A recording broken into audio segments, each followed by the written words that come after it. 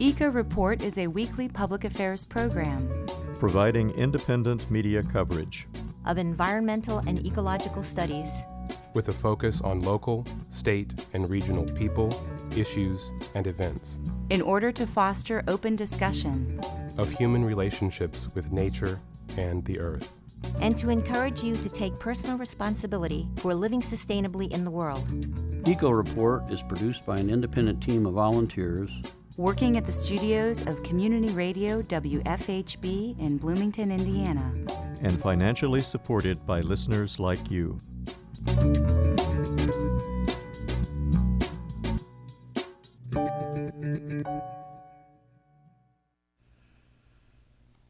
Good morning and welcome to Eco Report. For WFHB, I'm Julianna Dailey. And I'm Jan Walker. Today we open our show with a local story. The site of the now demolished ABB manufacturing plant on Bloomington's west side is being considered as a location for a cardboard recycling plant. Bloomington Economic Development Corporation President Lynn Cohen told the Monroe County Redevelopment Commission on August 30th that an anonymous corporation approached the Indiana Economic Development Commission with the idea. And in this particular case, this prospect, which is a paper recycling facility, is looking at 3 sites. One of those is the ABB site here in Monroe County. And they propose a project to invest $350 million. It would generate 100 jobs, payable just under $30 an hour, very good jobs. It's also a very good activity. Coyne says the plant would recycle used cardboard into material that can be used for containers. However, the cardboard recycling facility could generate between 800,000 to over 1 million gallons of what is termed high-strength waste per day. Bloomington Utilities Director Vic Kelson explained this high-strength waste, or high BOD waste, will have to be pre-treated before it can enter the city's sewer system. BOD is biochemical oxygen demand. It is what happens when you have organic materials like sugars or starches or certain other chemicals that are in wastewater. If that water then gets discharged to a stream, the organisms in the stream consume these organic materials and deplete the oxygen in the stream, which kills fish and other organisms in the stream. So Kelson says the city's Dillman Road wastewater plant has the hydraulic capacity to handle the proposed facility's wastewater flow, but does not have the biological treatment capacity needed. This would be high-strength BOD waste.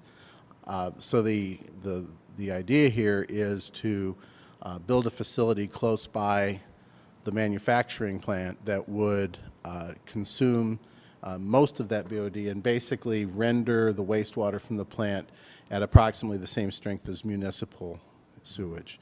And then that could be discharged to our sewer. Building an industrial waste pretreatment plant could cost the county between $14 and $18 million, according to preliminary cost estimates provided by consultants Black and Veatch. County Attorney Jeff Cockrell says even the lowest cost projection may be beyond the county's bonding capability. Cockrell and commission members say having an industrial waste pretreatment facility on Bloomington's west side could bring in other industries that produce high-strength waste.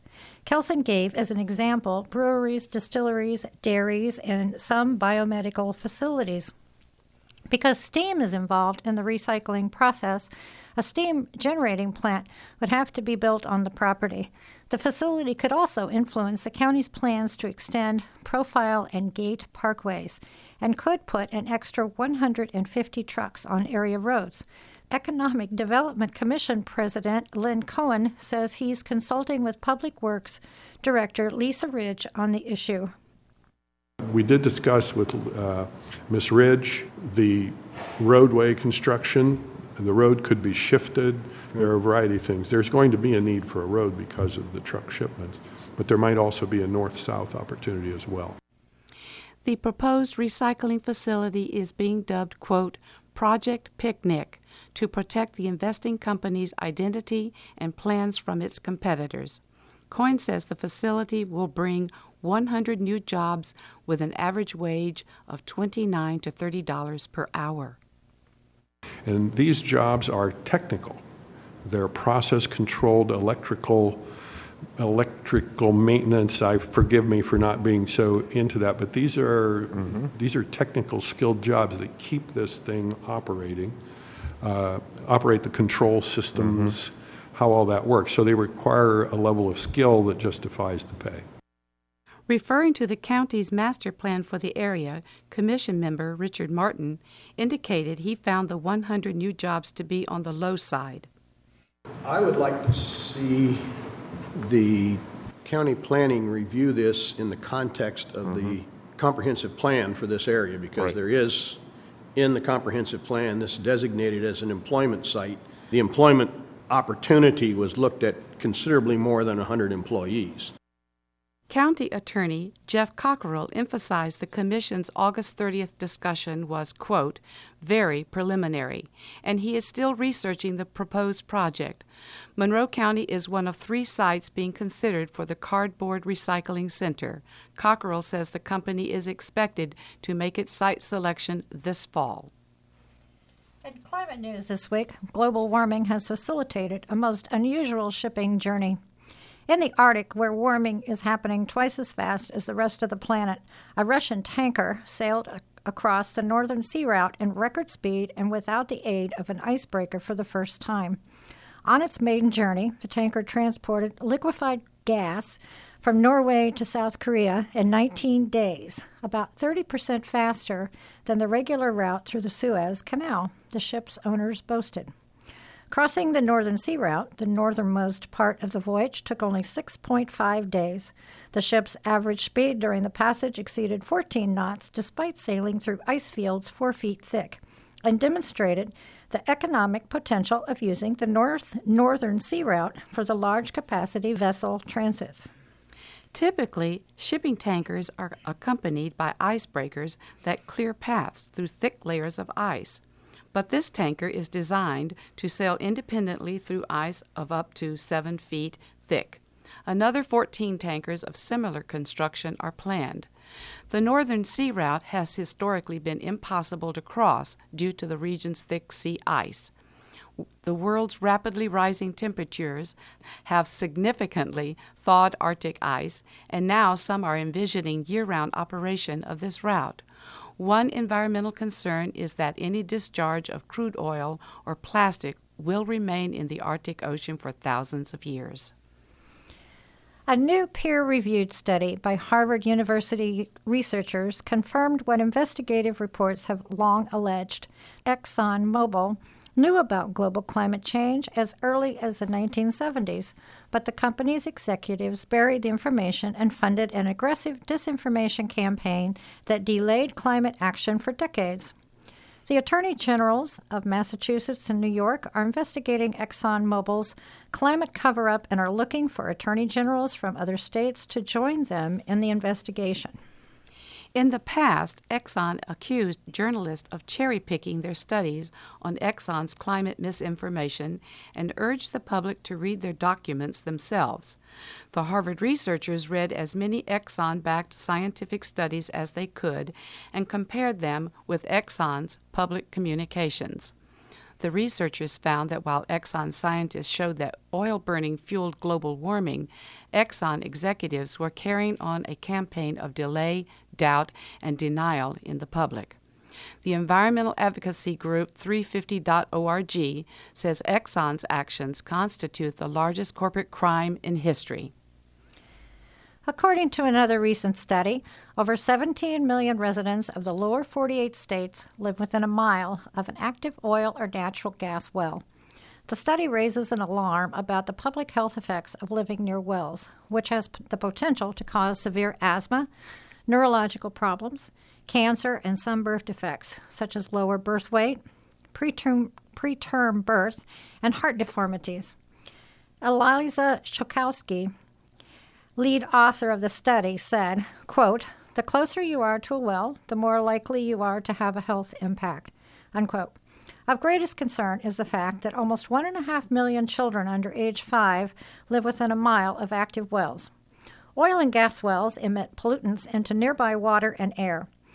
Those released include particulate matter, benzene, nitrogen oxides, ozone, volatile organic compounds, and carbon monoxide. All have been associated with numerous health problems in people living in the vicinity.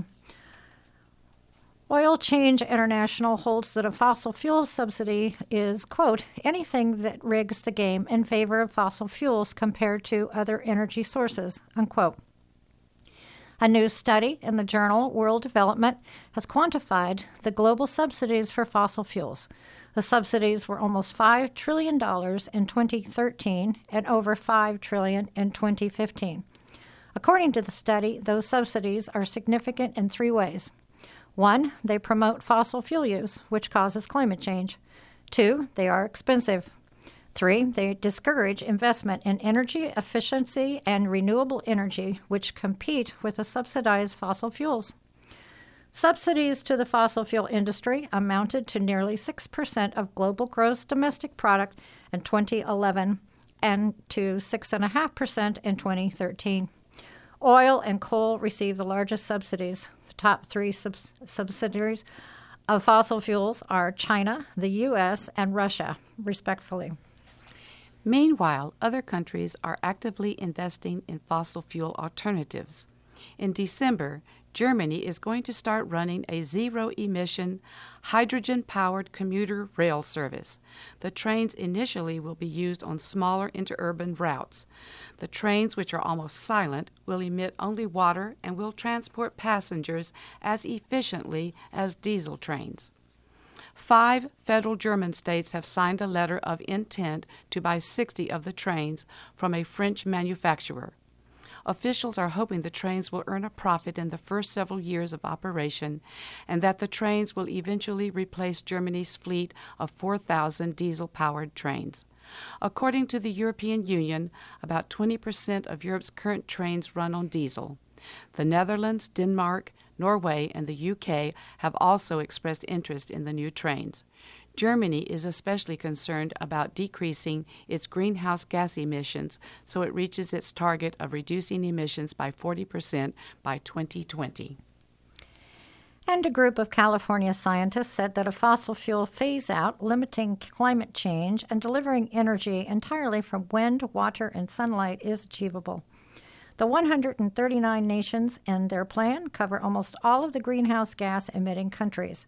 The scientists' plan would also facilitate a net gain of 24 million jobs by 2050 and limit global warming to 1.5 degrees Celsius or less.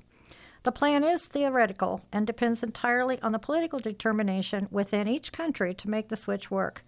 But the researchers argued they have provided a guide towards an economic and social shift that could save economies around $20 trillion in health and climate cost each year. Mark Jacobson of Stanford University's Atmosphere and Energy program says, quote, policymakers don't usually want to commit to doing something unless there is some reasonable science that can show it is possible, and that is what we are trying to do, unquote. Professor Jacobson added that, quote, we are not saying that there is only one way we can do this, but having a scenario gives people direction, end quote.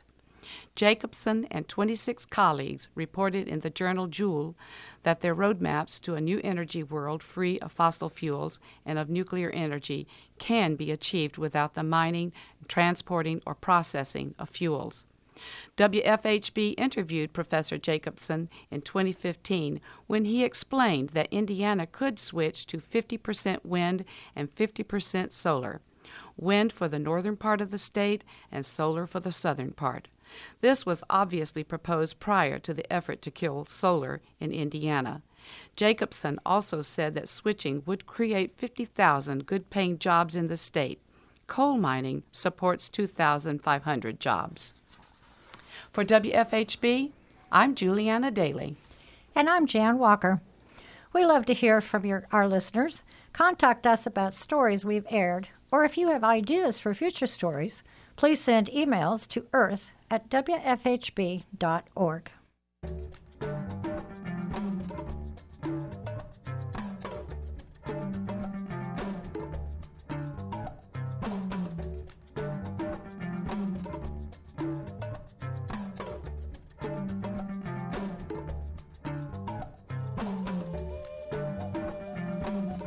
For today's Eco Report feature story, Norm Holy interviews McCormick Creek's State Park naturalist Sam Arthur. It's Norm Holy from WFHB, and today I'm interviewing Sam Arthur. He's the interpretive naturalist at McCormick Creek Park. Sam, I think probably most of our listeners are familiar with the park, but could you just very briefly describe the acreage and the terrain that you have in the park? Absolutely, yeah. It's here at McCormick's Creek State Park. As most of you might know, we were Indiana's first state park. We were established in 1916 as a gift from the people to the people of Indiana to celebrate the centennial of Indiana's statehood. And we started out with just about 400 acres that the Indiana Parks Commission was able to purchase for $5,250, which is just amazing to me to think about that. And over the years, we've been able to add little bits and pieces, parcels of land as they come available, to the point where we're now at 1,956 acres of land that we manage, which is not the biggest park in the system, but we're not the smallest. As far as the terrain that we have here, we're in what's known as the Mitchell Karst Plain, which runs from Owen County through Monroe and down into Lawrence County. And this is where that good Indiana limestone, that Bedford limestone that you think of in so many buildings, come from.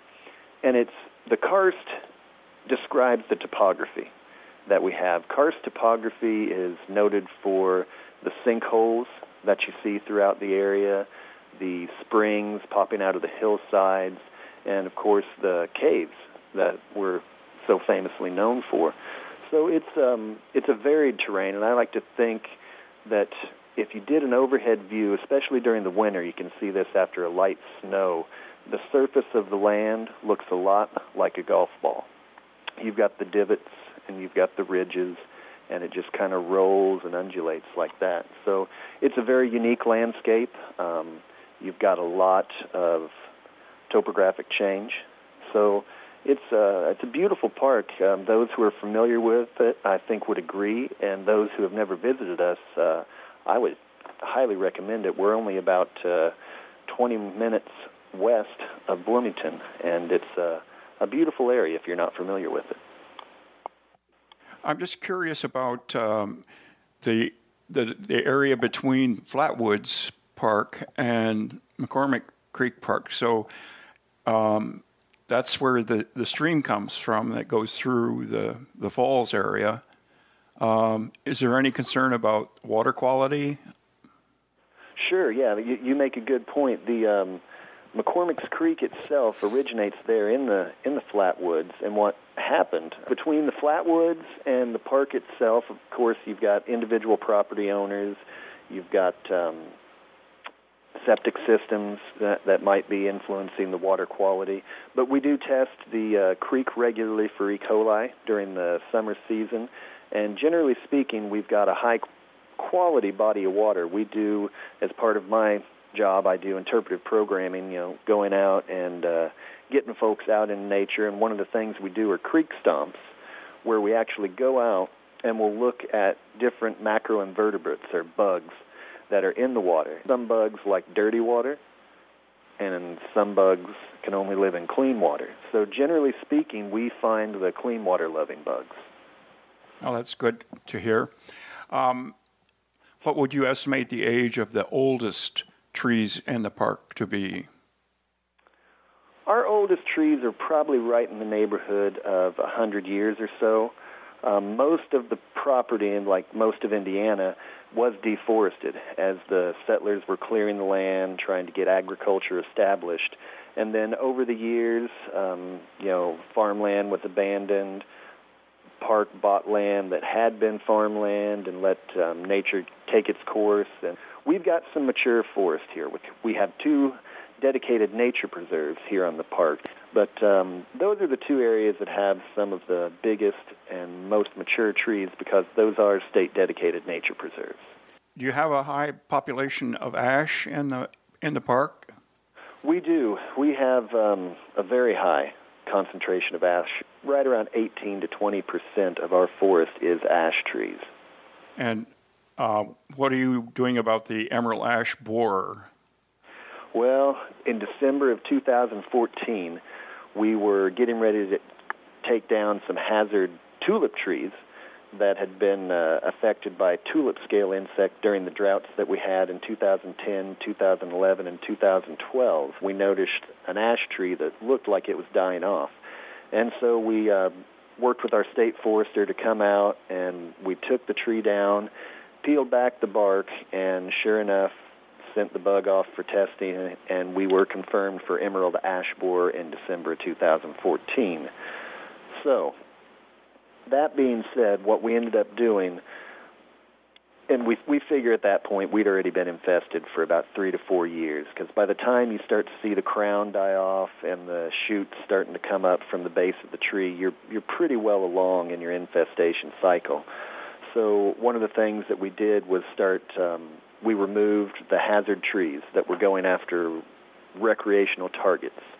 And one of the things that the Indiana Parks Alliance, one of the projects that they've come up with is to identify some of these ash trees that are unaffected, and they're going to apply for the funding to come in and treat some of these native ash trees that aren't affected so that we can have a viable seed bank remain once this bug kind of makes its pass through here and we lose the vast majority of our ash trees. That sounds good. I'd like to ask about the deer population. What approximately how many deer call McCormick Creek home? Well, it's very difficult to make a population estimation because we're not a closed system. We're in a good place with our management efforts as far as the deer population. And a lot of people do ask me that, where are the deer? Why don't I see the deer? And to that, I often respond, it's like, well, they're wildlife. It's fun for us to see them, but it's not necessarily good for them for us to see them. You shouldn't be able to drive down the road and have deer walk up to your car. Yes. Are there any ruffed grouse in the park? Unfortunately, no. The ruffed grouse are really kind of disappearing from the landscape. You've got a change of forest structure, and you've got, a bit of a climate change. And Steve Bax is one of our fish and wildlife guys who used to be the ruffed grouse specialist, and he could answer your ruffed grouse questions a lot better than I could. Just one final question. Let's look out in the distant future. What environmental concerns would come to mind if you thought about where the park will be in 50 years? Well, I feel we're in a good place with the leadership that we have in the state park system. The parks have been guided well for the past 100 years, and I think that the leadership that's coming down the line is well set to continue that tradition. That's part of what I do as an interpreter is we train that next generation. We create that interest in the landscape so that people feel that connection to it. And when they grow up and they have kids and they bring their kids out here, we know that we've done our jobs. And so I feel that the landscape will be in a good place for us. Hopefully in another 99 years, we'll celebrate 200 years of Indiana State Parks.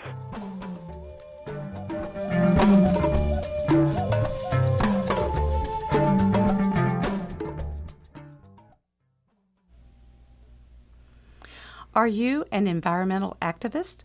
An expert on a particular issue of environmental concern? A concerned citizen interested in learning more about local and national environmental issues? Eco Report is seeking volunteer reporters to contribute short headline news stories as well as feature interviews. We provide all the technical training you'll need. For more information, email us at earth@wfhb.org or call 812-323-1200. This is In Nature.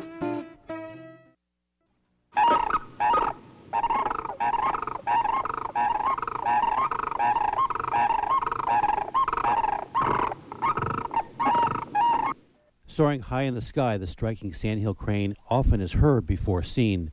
In contrast to the familiar flying V of Canada geese, sandhill cranes fly in a mixed jumble, yodeling and trumpeting.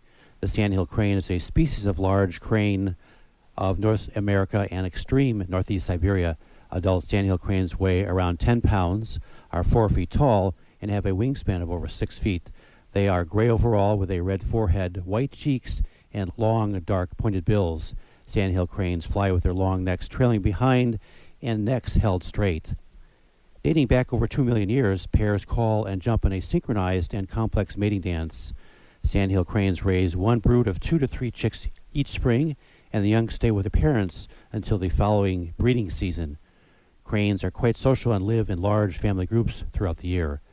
Although sandhill cranes do not breed in the WFHB listening area, these magnificent birds can be seen locally during spring and fall migration, especially at Goose Pond Fish and Wildlife area just south of Linton. But perhaps the most spectacular gathering of sandhill cranes is during fall migration at Jasper-Pulaski Fish and Wildlife area in northeast Indiana. In late fall, 20 to 30,000 cranes gather to feed in local farm fields during the day and roost at night as one large communal flock in a field in front of the Jasper-Pulaski Observation Tower. The sights and sounds of thousands of sandhill cranes are truly one of Indiana's unforgettable experiences.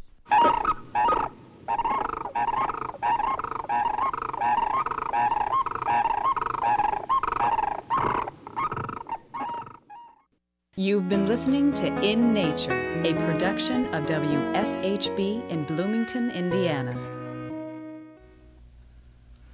And now it's time for our weekly events calendar. Hike around the lake at Spring Mill State Park for the full Harvest Moon hike on Friday, September 8th from 9 to 10:30 p.m. Meet Wyatt at the Lakeview Activity Center for this 1-mile moderate hike. Enjoy a forest story night, also known as Jabberwocky, on Tuesday, September the 12th at Indy Fringe Theater, located at 719 East St. Clair in Indianapolis. The September theme is Lost and Found in the Forest, and you will hear 7 15-minute stories presented by members of the Indiana Forest Alliance. This after-work event includes stories, snacks, and a cash bar. The doors open at 5:30 p.m. and the stories begin at 6 p.m. For more information, contact Ellen at 317-576-9848 or Ellen at storytellingarts.org. The Explore Monroe paddling trip is scheduled for Tuesday, September 12th from 9 a.m. to 1:30 p.m. at the Cutright State Recreation Area Middle Fork at Monroe Lake. You will see the quieter side of Monroe Lake during this guided paddling trip that will journey through backwaters, wetlands, bays, and slow-moving streams. You must be experienced and you must pre-register. Bring your own kayak or canoe or rent one, and don't forget to bring a lunch and water for this extended trip. A Hoosier River Watch workshop is scheduled for Friday, September the 15th from 9 a.m. to 4 p.m. at the Johnson City Soil and Water Conservation District, located at 550 East Jefferson Street, Suite 202 in Franklin, Indiana. The River Watch workshop offers Hoosiers the opportunity to learn about watersheds, water pollution, and the ecological integrity of streams. During indoor classroom sessions and outdoor field work, this is a hands-on training. Bring waterproof boots, bug spray, sunscreen, drinking water, and a lunch and snacks. To sign up, call 317-736-9540, extension 101. The Indiana Audubon Society is conducting a Spring Mill Fall birding trip on Saturday, September 16th from 9 to 11 a.m. at Spring Mill State Park. Spring Mill State Park naturalist and bird guide Wyatt Williams will guide visitors during the peak migration time for warblers, thrushes, and vireos. Terrain is easy to moderate. Those interested can register online at the Indiana Audubon Society website. The tour begins at the Spring Mill Inn.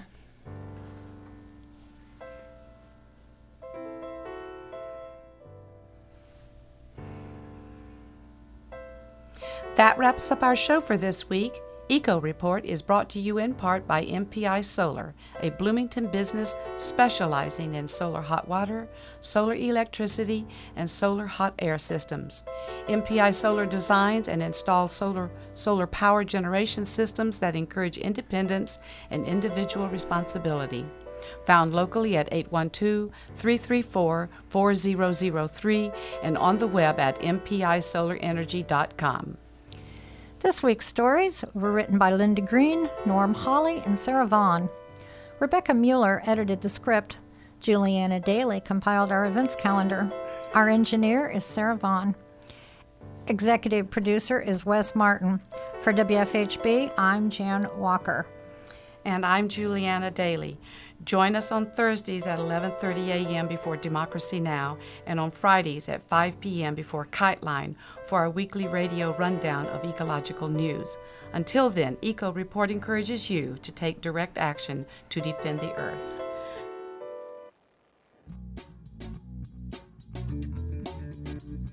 You've been listening to the Eco Report, a volunteer-powered production of Community Radio WFHB in Bloomington, Indiana. Available for download and podcast at news.wfhb.org. Eco Report is your independent, ecologically inspired news source for South Central Indiana, bringing you news that the Earth wants you to hear. Send your comments, suggestions, and story ideas directly to the Eco Report staff. The email address is earth@wfhb.org. That's earth@wfhb.org.